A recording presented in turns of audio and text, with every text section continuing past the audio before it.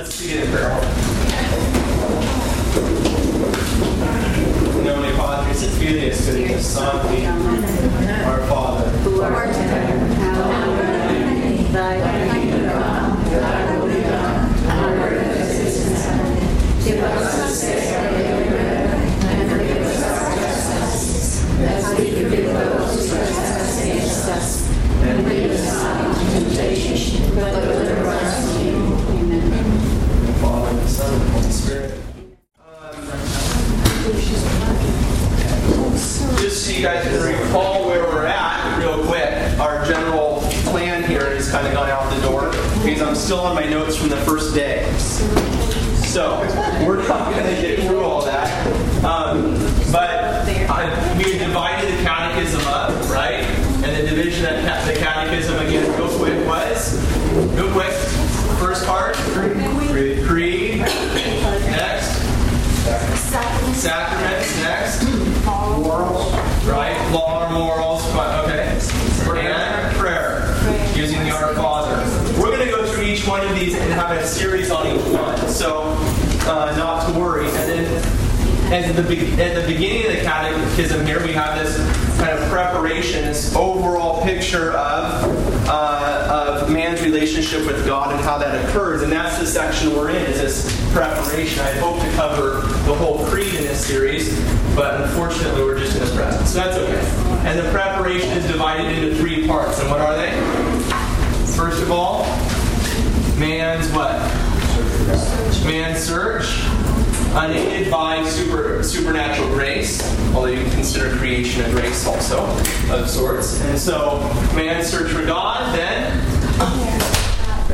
God's response or revelation, and then man's response to God, which is faith. Okay, it's active faith. Man's response is man and God helping man to respond to Him in faith. Okay, and so we had talked about man's search, and now we're in this God's response in Revelation. We're going to try to conclude that today. And faith is our final one. Okay.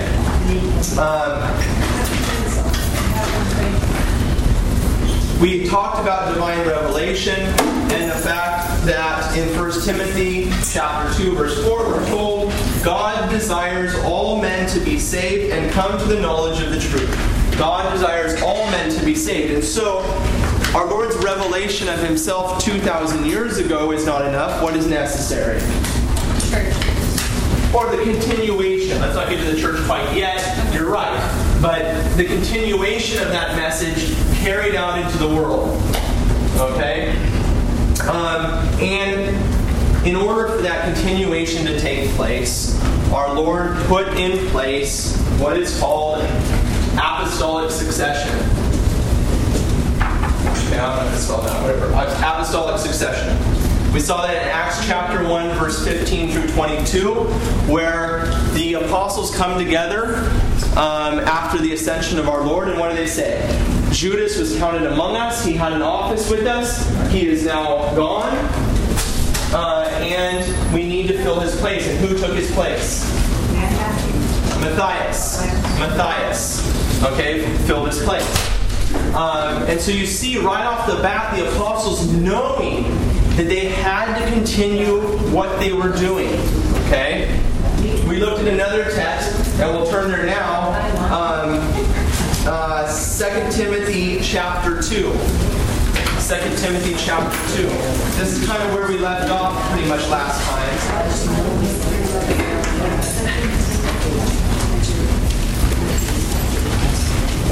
If you go to the book of Revelation and go backwards, is your best hope of finding it. 2 Timothy chapter 2.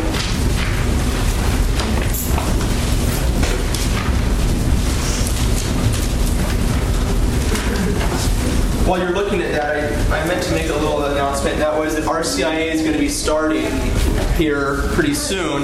If you know anybody that's interested in the faith, has questions, might be interested in becoming Catholic, or someone has not been confirmed, or maybe one of you has not been confirmed, now is the time to make that commitment and contact me. Okay, because we're starting that RCIA program for the year. 2 Timothy chapter 2. 2 Timothy chapter 2. What? You're good. You're there. You want to read it for us? Which verse? Verse 1 and 2.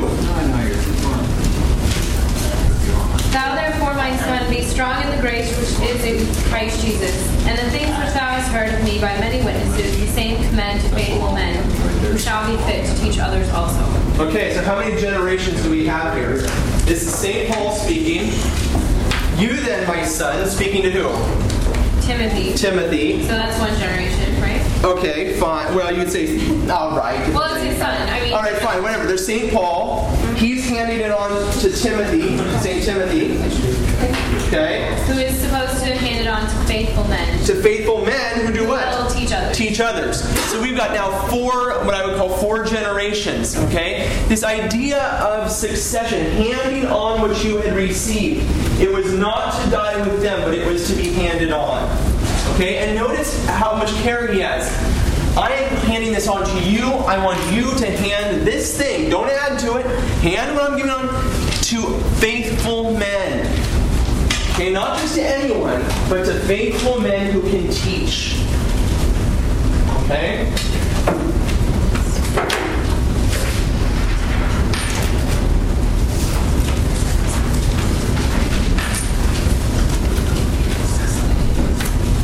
That transmission, that gift of what was revealed to the apostles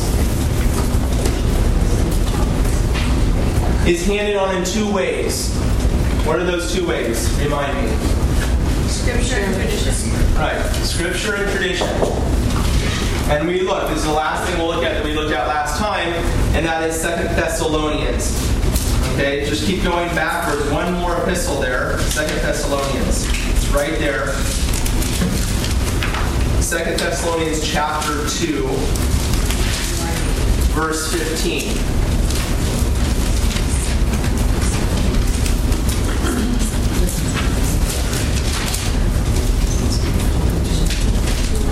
Second Thessalonians chapter 2, verse 15. Or 14. Therefore, brethren, stand fast and hold the traditions which you have learned, whether by word or by our own epistle. Okay, so what's he making a distinction between? By word, okay, that which is handed on orally, and by mouth or by letter. By mouth or by letter, and then the letter is the epistle, right?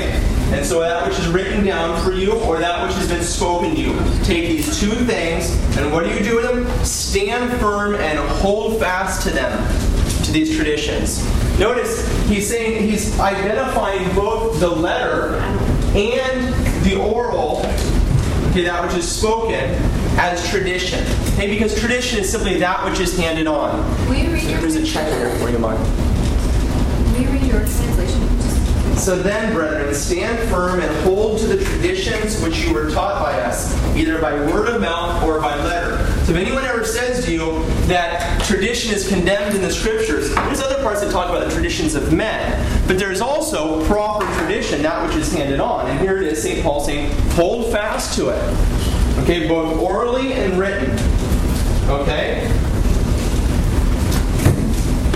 You've heard, we're going to do a couple of apologetic topics very quickly tonight, and you've heard, the Bible alone is your sole authority, as many Protestants would say. The Bible alone is our sole authority. The problem with that, there's a couple of problems with that, we don't need to get into it too deeply, but that there's nowhere in the Bible that tells you that the Bible alone is your sole authority. Okay, so it's a self-refuting doctrine. If I'm going to use the Bible alone as my authority, the Bible doesn't tell me the Bible is my authority, I've got a problem. I'm then holding fast to a tradition, which is a tradition of men and not a tradition of God, but by their own rules. Okay? Further, turn to 3 John. Now, 3 John is right before the book of Revelation. It's a very small little epistle. Okay, well, it's not just before, a little epistle of Jude. It's one of those really tiny, tiny epistles right towards the end. 3rd letter of John.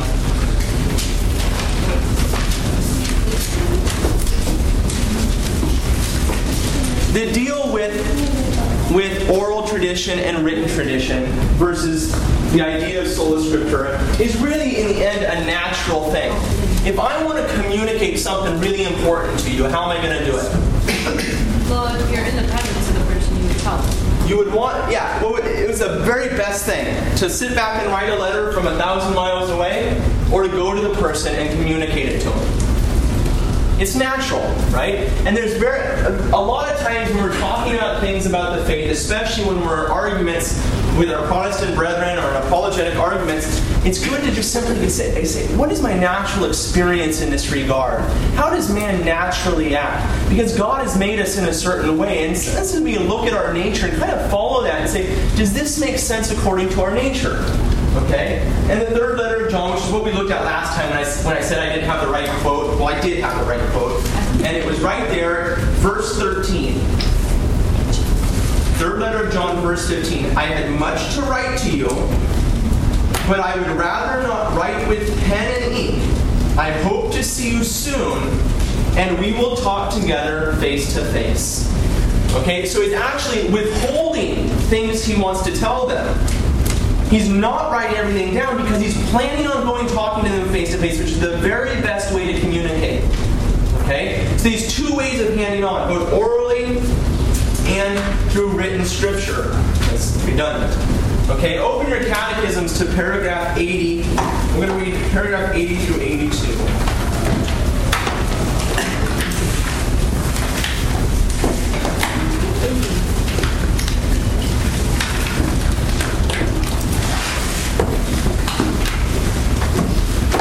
Andy, do you want to Mom will give you one. Go ahead, Jennifer. Paragraph 80 through 82. Sacred tradition and sacred scripture, then, are bound closer together and communicate one with the other. Now, what are they talking about? Sacred tradition versus sacred scripture. I made this distinction before for you. Oftentimes, we talk about it, the tradition which gives way to scripture and oral tradition. So really, in theological terms, you got to be careful. Normally, when you're just talking, this is when you're just going for it and talking about the topic, it's scripture and tradition. Although really, we can talk about scripture as a part of tradition, that which is handed on. But here, probably speaking, you're just talking about oral tradition. Okay, so go ahead. For both of them... No, let's start over. Start the sentence over. Sacred tradition and sacred scripture, then, are bound closely together and communicate one with the other. For both of them, flowing out of the same divine wellspring, come together in some fashion to form one thing and move towards the same goal. Each of them makes present and fruitful in the church the mystery of Christ, who promised to remain with him, with his own, always to the close of the age. Sacred scripture is the speech of God as it is put down in writing under the breath of the Holy Spirit. And holy tradition transmits in its entirety the word of God which has been entrusted to the apostles by Christ the Lord and the Holy Spirit. It transmits it to the successors of the apostles so that, enlightened by the Spirit of truth, they may faithfully preserve, expound, and spread it abroad by their preaching. As a result of the church, to whom the transmission and interpretation of Revelation is entrusted, does not derive her certainty about the revealed truth from the Holy Scriptures alone. Both Scripture and tradition must be accepted and honored with equal sentiments of devotion and reverence. Okay. This collection, if you will, that which has been handed on, is called the deposit of faith. You've heard this term before. The deposit of faith. That which is given from Christ to the apostles, okay, either given explicitly by the mouth of Christ to the apostles, or made explicit through the gift of the Holy Spirit. Okay? This deposit of faith is sealed with the death of the last apostle. There is nothing to be added to Revelation until the second coming of our Lord. There's nothing that will add to this deposit of faith. There's nothing that the church teaches which ever adds to it. It's simply anything the church teaches is an unfolding of the deposit of faith. Okay? Now, is everything made explicit in the deposit of faith? By the death of the last apostle, who's the last apostle? John. Okay, by the death of the last apostle, who died when? About 100. Okay? Is everything explicit? No. Okay? There's many things that are implied. As you can imagine, spending years with our Lord, years under the direct inspiration of the Holy Spirit, how do you communicate that in human terms explicitly? There's so much to give. There's so much to say. And so some things are left implied. They're very much there, but they're implicit in form. Okay? What is an example of that? The perpetual virginity of Mary. All right, the perpetual virginity of Mary, or the Assumptions. Okay, the Assumption is a topic we've had recently. All right, the Assumption is not something invented by the church later on. In what year? What year was it proclaimed? 1958. 55, yes. I hope. 55, I'm being recorded. 55. Anyways, 1955. By Pius XII. Okay, some people make the mistake that when the church proclaims something, therefore the church is inventing something, and nothing could be farther from the truth. I have an example for you from a dear Protestant brother that you may have heard of before, Jack Chick. He's dear to you? Central is their Virgin Mary, who has been elevated by papal decree, right, in 1955, by papal decree to the status of a goddess. Nothing in the Bible suggests that the biblical Mary is anything else but a devout, ordinary Jewish woman. Rome has transformed her into a sinless celestial being. This is sheer blasphemy, making her equal with Jesus in the minds of hundreds of millions of Roman Catholics around the world. In fact, Jesus has been reduced to a wheat wafer in the Eucharist, and the practical focus of their worship is now upon Mary, Queen of Heaven, rather than on Jesus as King and Savior. I love it. It's fantastic. What's that? It's pretty heavy stuff. Yeah, it's pretty heavy stuff. How many times have you ever heard that quote before? Has anybody ever heard that quote before? Guys, I used this in my column 2 weeks ago in your bulletin. Yeah, but that doesn't count. Read my bulletin column, please. Let me tell you, I spent hours on it. You get a lot more from my bulletin column than I'm ever going to be able to give to you here. I read it. All right. I don't get the bulletin. That was a setup. It's 19. Is it 1950? Oh, no. 1950. All right. Oh, is it right there? You looked it up? It's Okay. in the evidence. All right. Fine. It's 966. Look. It is not uncommon for people to look at the Catholic Church, see the Vatican, see the Pope hanging out of his Vatican apartment window giving blessings to, thousands and thousands and thousands, riding around a Pope-mobile and saying to themselves, I don't see a Pope-mobile in the Bible. This church that you're showing me looks very different than what I see in the Scriptures. And so therefore, it must not be the same church. Okay, have you ever heard that before? Yes? I mean, you can imagine. Yeah, You can imagine. The pendulum swings the other way, too. We change everything, and, it never was the same as blah, blah, blah, blah. Not sure, but okay. All right. Here's the thing. Turn your Bibles to John chapter 14, because Mr. Jack Chick has a problem. John chapter 14.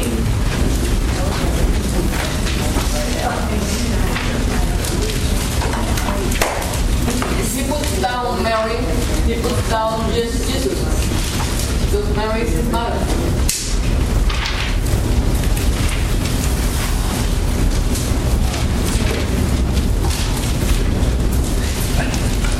John chapter 14, verse 25. It's our Lord speaking. Go ahead, Jennifer. These things I have spoken to you while I am still with you. The Counselor, the Holy Spirit, whom the Father will send in my name, he will teach you all things and bring to your remembrance all that I have said to you. Okay. Either Jesus was a liar, he was wrong and didn't know what he was talking about, or he was right. And if he was right, which I think Mr. Jack Schick would agree with, and most of our Protestant brethren would agree with, then the Holy Spirit will lead the church which Christ has founded into all truth. He will reveal to them all things. He will recall everything to them so that they do not make an error. Okay? That's number one. Number two is that when Christ founded the church, did he found a great institution with all sorts of offices and build the Vatican himself? No. What did he do? What did he do? Turn to Matthew, the Gospel of Matthew. Salvation. Well, no, we're not going to him. Matthew chapter 13.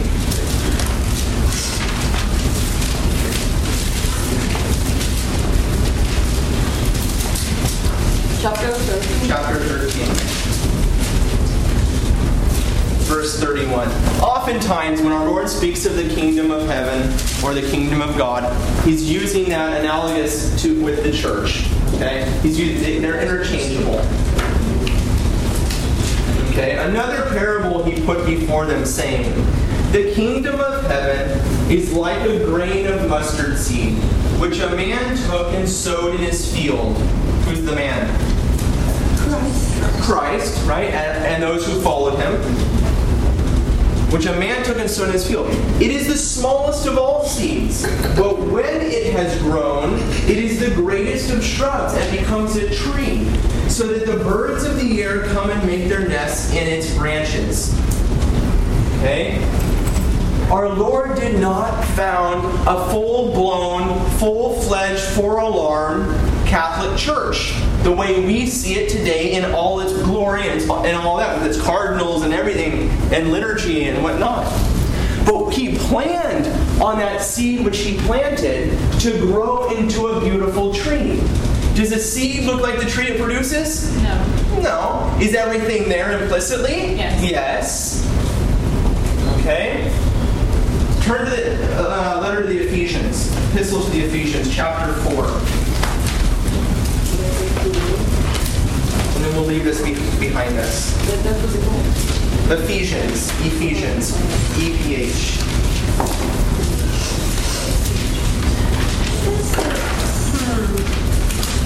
Ephesians chapter 4. This is one of my favorite texts of St. Paul. By the way, in September, later September, we're going to start Acts of the Apostles, a Bible study on Acts of the Apostles. And then we're going to finish Acts of the Apostles and we're going to start the epistles of St. Paul, which will bring us up through Christmas.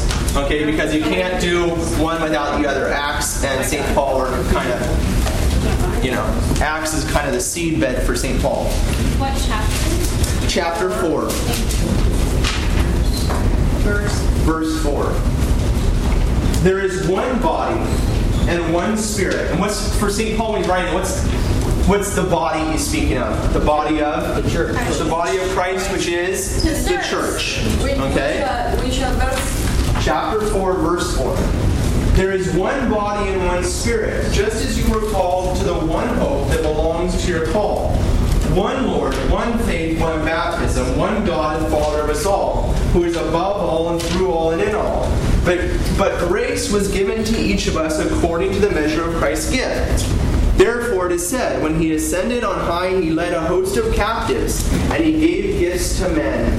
In saying he ascended, what does it mean but that he also descended into the lower parts of the earth?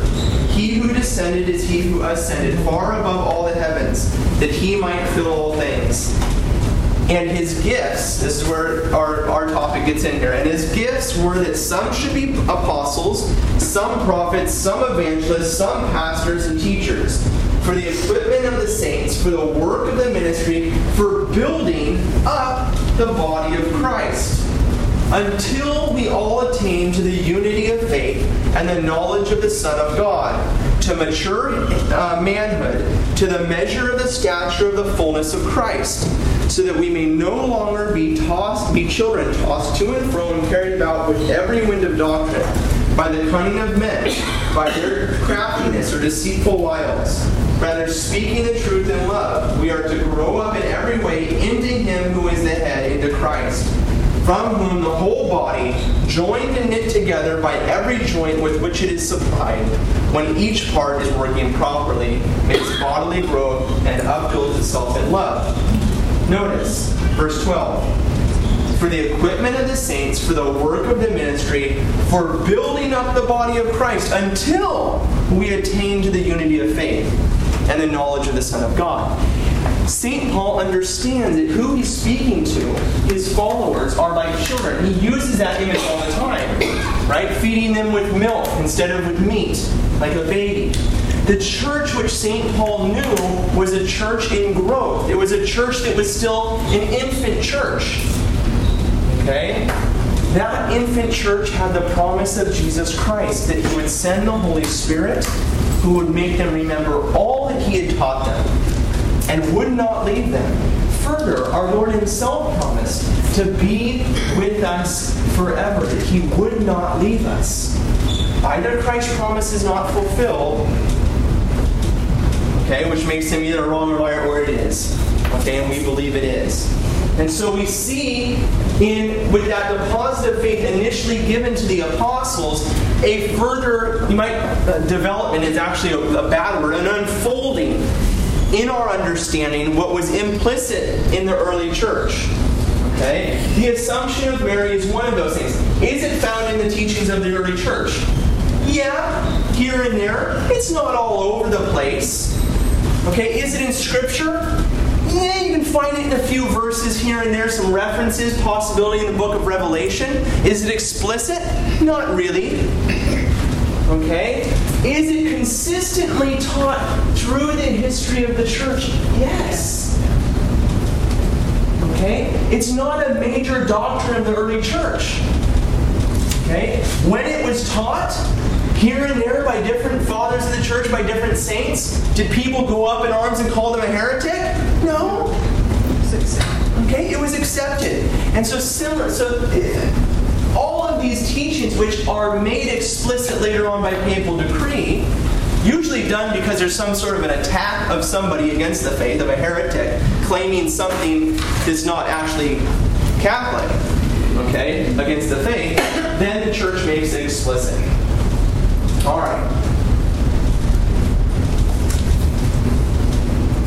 We made a further distinction at the end last time about tradition versus tradition. Okay? This oral tradition, which is part of the deposit of faith, big T tradition, capital T tradition, and small t tradition. Okay? And what was the distinction we made there? I just wanted to include that little thing because I thought we left it kind of hanging a little bit. What's the difference between capital T tradition and small t tradition? Well, the assumption is small t. No. The assumption is part of the deposit of faith. It is declared to be that by Pius XII. Okay, so his declaration simply says, yes, indeed, this is the deposit of faith. You must believe it. Okay? About divine revelation. What's that? About divine revelation. That's the revelation itself. The big T. Yes, this is the big T is the revelation itself. What's this small t? Tradition. Fasting. What's that? Celebration of the Mass. Yeah, celebration of the Mass, our practice of fasting, rules about fasting. What else? Belief in Fatima. What's that? Belief in Fatima. Not really. Okay, what's that? That's private revelation. We talked about that. Public versus private revelation last time. Turn your catechism to paragraph 83. Paragraph 83.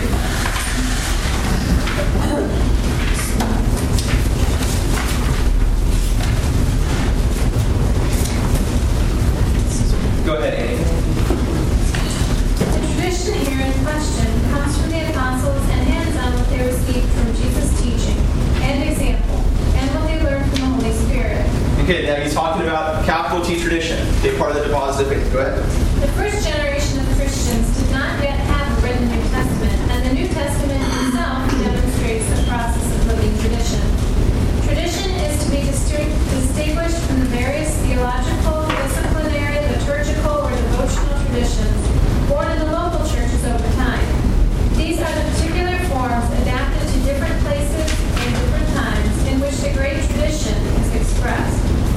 In the light of tradition, these traditions can be retained, modified, or even abandoned under the guidance of the Church's magisterium. Okay, read me that last sentence again.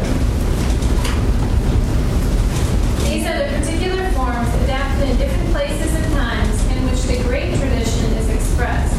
In the light of tradition, these traditions can be retained, modified, or even abandoned under the guidance of the Church's magisterium. Okay, now I said one thing last time about that point is that what happens, well, what did the Catechism just say that this small t tradition is at the service of? Big T tradition. It is to show it forth, to explain it more fully. Okay? We want to be very careful reading that last sentence, in some sense, out of context of the rest of the Catechism. Okay? When we change small t traditions, the way we say the Mass, rules about fasting, things like that, what do we call into question? That which they signify. That which they signify. Okay? And so the Church, as we looked at it last time in paragraph 1125, I believe it was, we don't have to look at it now.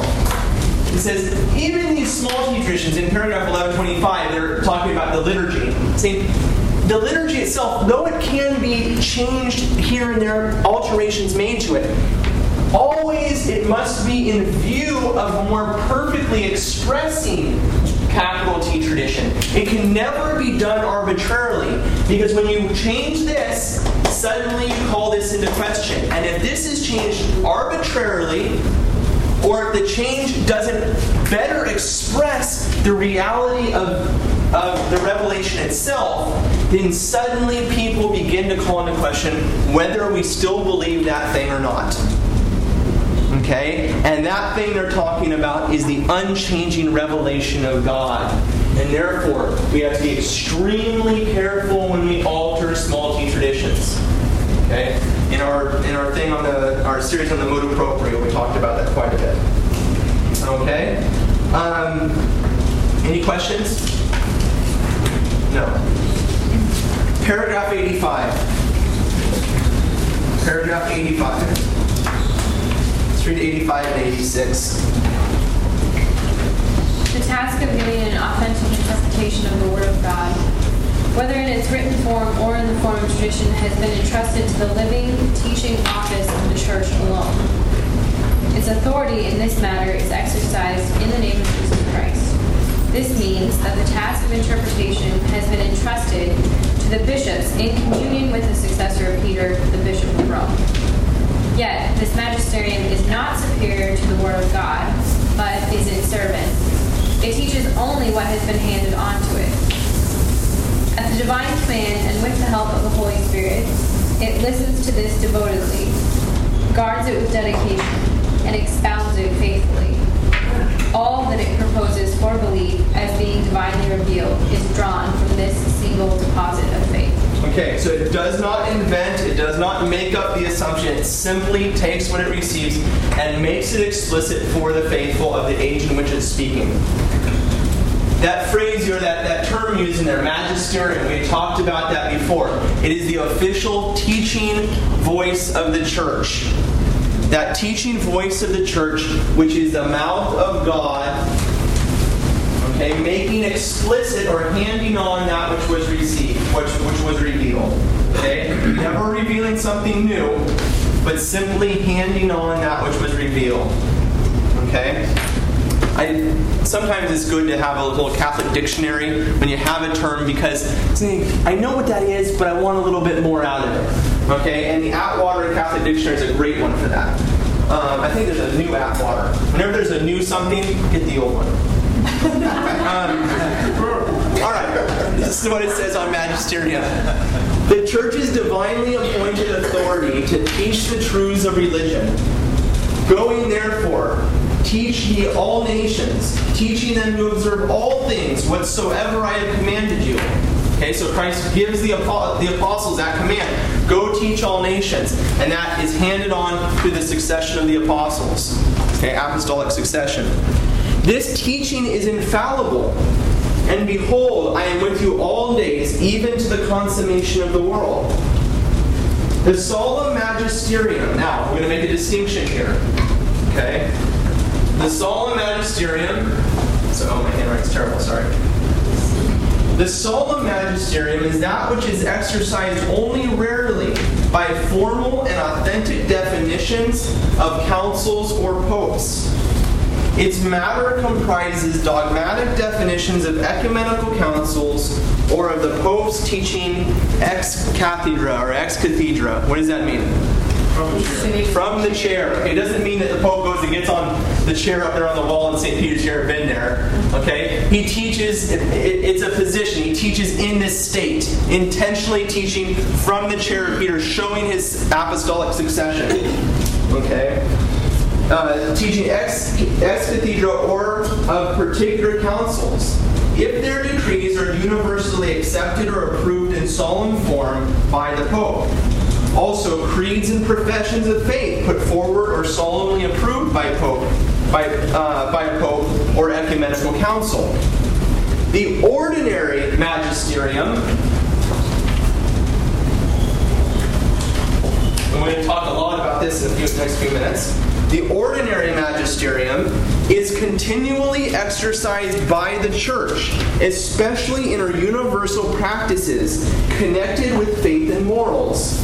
In the unanimous consent of the fathers and theologians, in decisions of Roman congregations concerning faith and morals, in the common sense of the faithful, and various historical documents in which the faith is declared. All these are founts of a teaching which as a whole is infallible. They have to be studied separately to determine how far and in what condition each of them is an infallible source of truth. Unfortunately, most of the time, when we're talking about infallible declarations of the Church, we get this picture of the Pope dressed in his get-up, sitting on his throne, throwing down the hammer and saying, "This is divinely revealed by my mouth." And nothing could be further from the truth.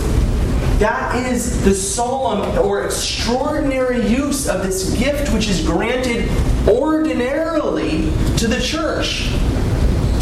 In the ordinary magisterium of the Church, the whole Church together, the faithful included, that's me and you, speak infallibly on faith and morals when we're speaking together as a body. Are you going to make sense? I will. In a second. Okay, so before you go on, can you just make the distinction again? So you have the magisterium versus the solemn magisterium? Yes. And underneath the solemn magisterium, it's ecumenical councils, what they decree, approved by the Pope ex cathedra, and then creeds, two other things approved by the council. Are you writing these down? I'm trying to remember. Okay, all right, fine. Okay, hold on. Well, I don't know. You can look at it later, but yeah, I mean, it's all those things. They're unusual occurrences. Okay, and on faith and morals. So an ecumenical council like Vatican II can declare something that doesn't have to do with faith and morals, and it's not speaking infallibly. Okay? As many have said, the Second Vatican Council was not a dogmatic council. It was not speaking infallibly on anything. Okay, now that's can get into a debate with theologians, but ecumenical councils can speak about all sorts of things and never intend to define anything. Okay? How do we know what's the difference? The last sentence. They have to be studied separately to determine how far and in what conditions each of them is an infallible source of truth. So if you want to get into that, I mean, it kind of gets into heavy duty, laying out what things have to be there. Okay, what determines faith and morals and things like that. The best thing to do is talk to Dr. Marshner. All right. Okay.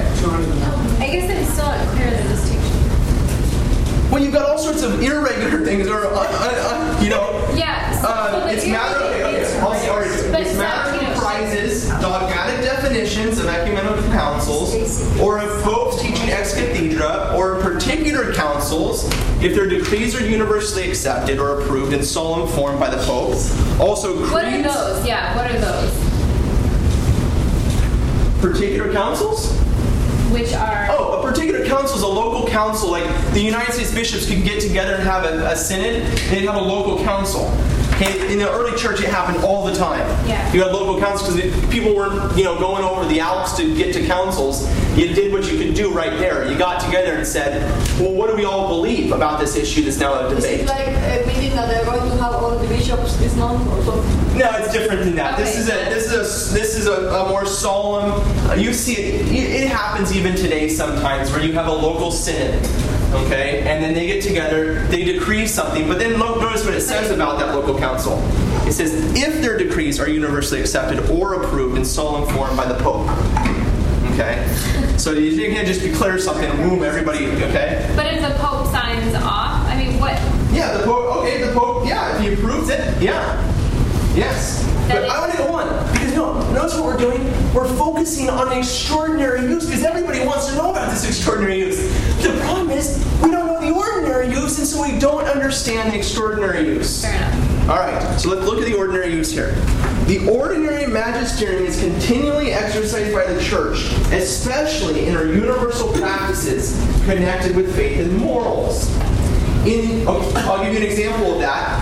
It's universal practices connected with faith and morals. What's a universal practice connected with faith and morals? It's prayer life.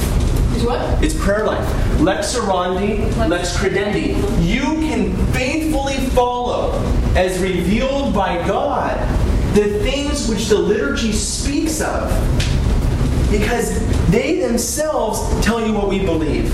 Okay? Lex orandi, lex credendi. What we believe, what we pray, we believe. So you find it in a prayer, that's what we believe. Okay? Universal consent of the Father, and so on and so on, faith and morals, and in the common sense of the faithful, and various historical documents, the common sense of the faithful. Okay, it's a technical term. We have to get into it, but it's basically the faith of the universal church together. What we have believed, what we have received, even though in a sense, even though it hasn't been defined by the Holy Father, we still can hold something infallibly. The early church believed that Christ was God, and yet the Council of Nicaea didn't come to 325 to declare that as the part of the deposit of faith. So, like, with the assumption it was celebrated since 529 or something like that, right? Fine, good. I think that's the date. Okay. Hold that, because we're going to come back to that. Turn your catechism to paragraph 91.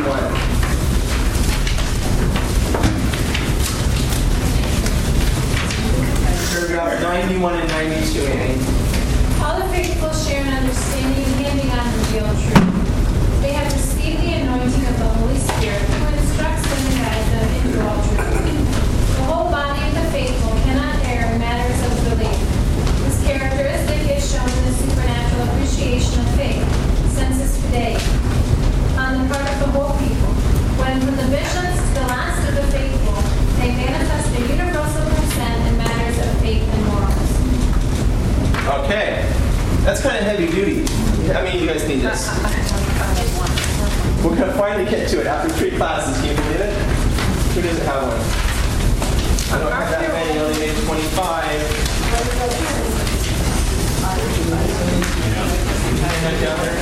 If you're sitting next to somebody, maybe you can share it, because I only got about 5 more there. Here's an extra. We got an extra?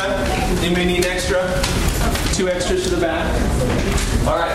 This is a selection, only a very small part of the declaration of Pius XII on the Assumption. And it's helpful for us. We might even have to conclude with this. I don't know. It's a long quote. That's why I printed it off for you. But I want you to get a sense of when the Holy Father declares something to be held, he's not making it up. Okay? It's something which has been handed on. I didn't get the whole text here, but he goes on. This is only a small part on this sense of the faithful, on the common sense of the faithful, and how important that is. But he also says in this document, this is something held by the fathers of the church. It's been held historically through the church, and now I'm declaring it, not because I'm making something up, but I'm simply giving voice to the faith which has always been there. Okay? All right. Who wants to read this long letter? The whole thing. Want to read? Okay, good. Nice. Let me have voice so you get it. Yeah. Yes. What's that? What paragraph? No, read the whole thing.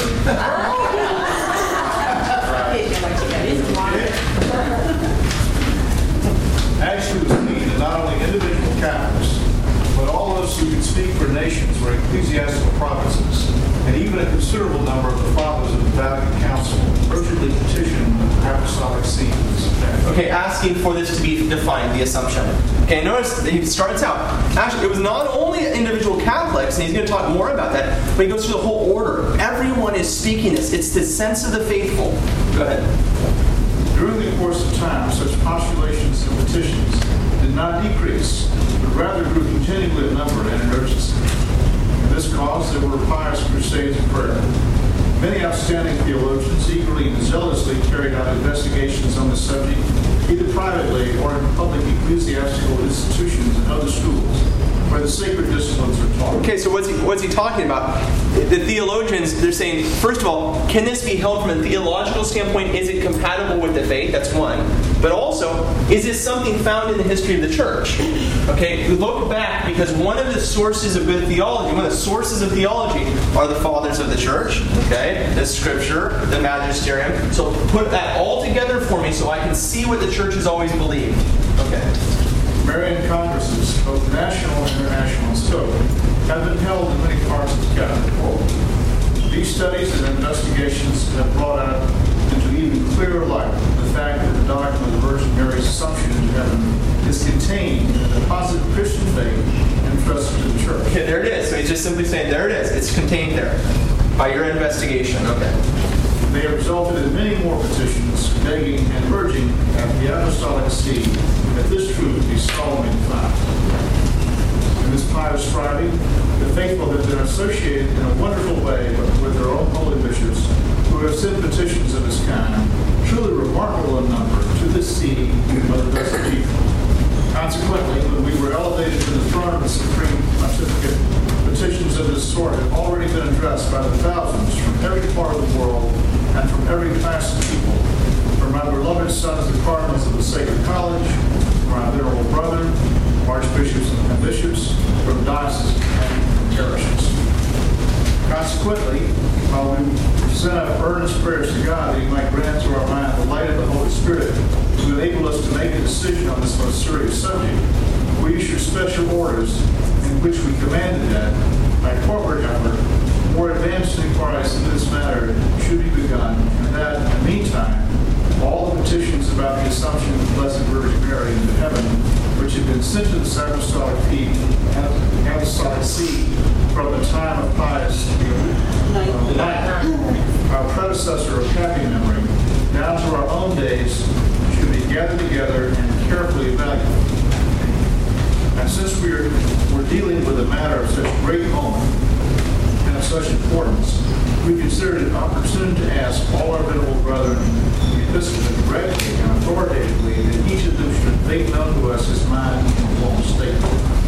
Hence, on May 1, 1946, we gave them our letter, Vicari Virginis Mariae. That's where you're from.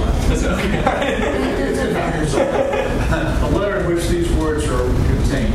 To you, venerable brethren, in your outstanding wisdom and prudence, judge that the bodily assumption of the Blessed Virgin Mary can be proposed and defined as a dogma of faith. Do you, with your clergy and people, desire it?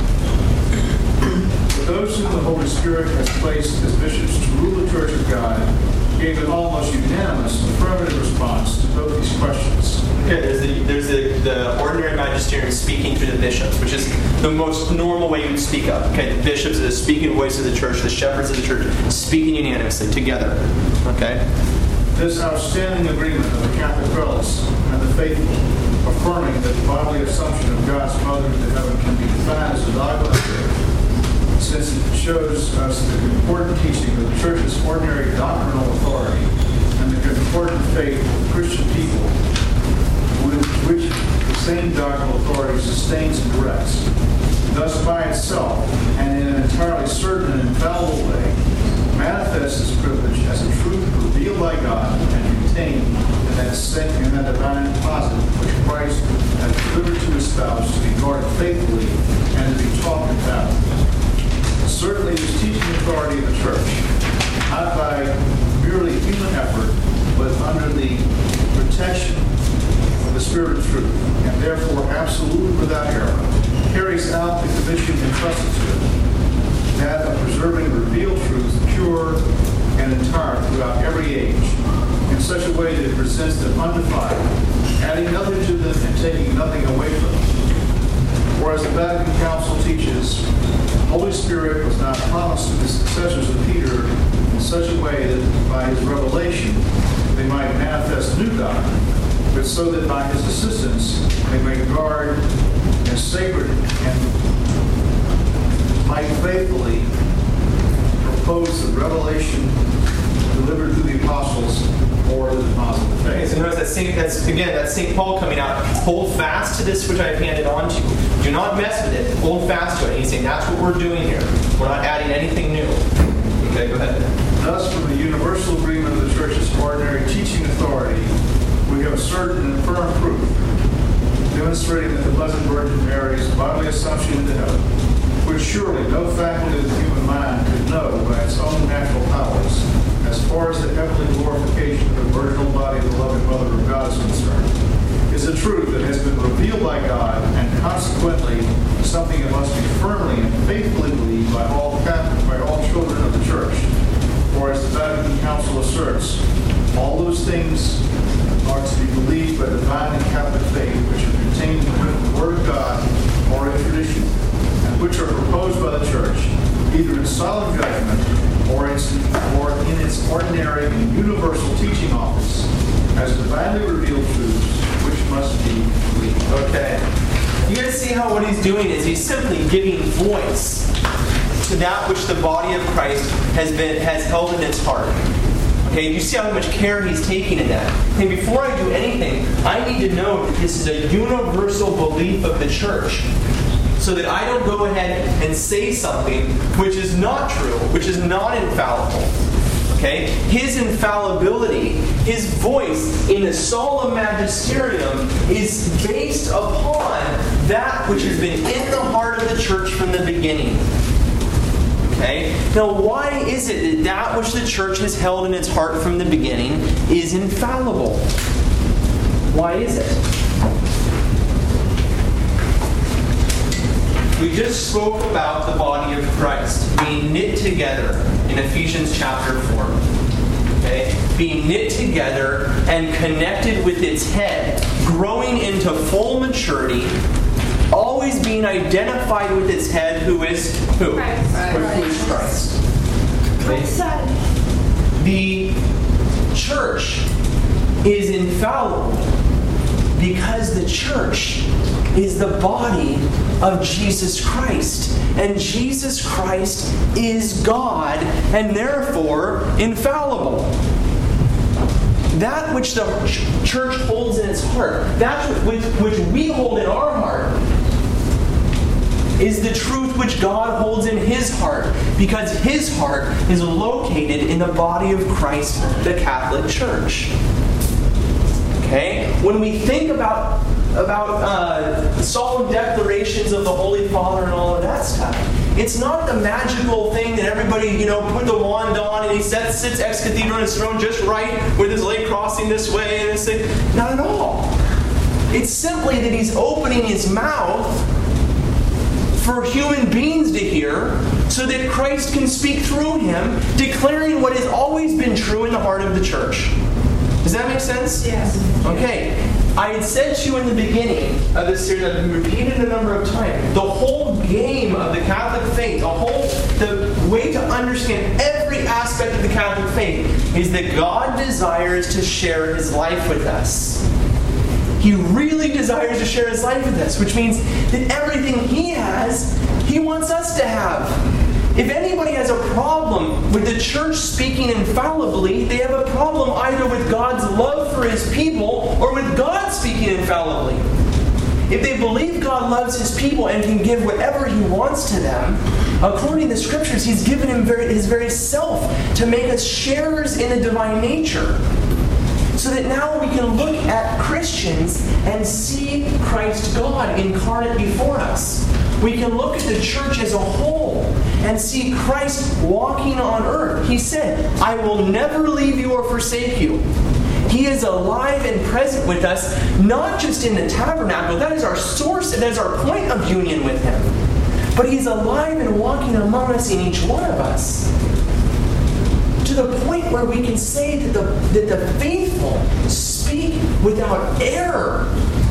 They speak what God speaks because they're partakers in the divine nature. Okay? Yes? Questions? Yes? I think it's important to note that we, as church, are speaking and believing as church when we are doing so in union with the apostolic tradition and with the hierarchy that God has put in place.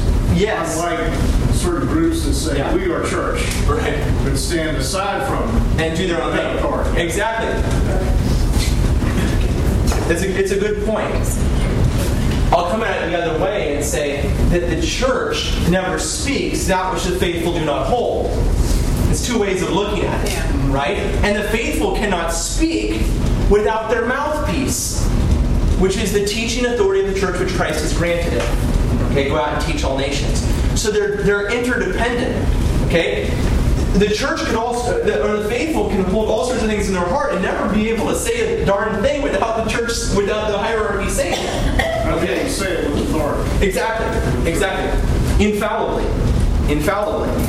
Right? And so the whole body of Christ is interdependent upon itself. Okay? Yes? Did the Orthodox reject one of these doctrines? No. They reject the Assumption or the Anglican Assumption? No. As a dogma or as a doctrine? Nope. The Orthodox call the Assumption the Dormition. They have a different name for it. Lex orandi, lex credendi. You go look at their prayers, you know what they believe. I know because I just attended the Feast of the Assumption at my parish. We had the same prayers that the Orthodox do. Okay? And so... How is it called? The what? What's that? How the Dormition. Dormition, yeah. And a tomb is set up in the middle of the church, and it's empty during the whole liturgy. Okay? And so, oftentimes between the Orthodox and the Catholics, the faith is the same, and yet the way of expressing it is different.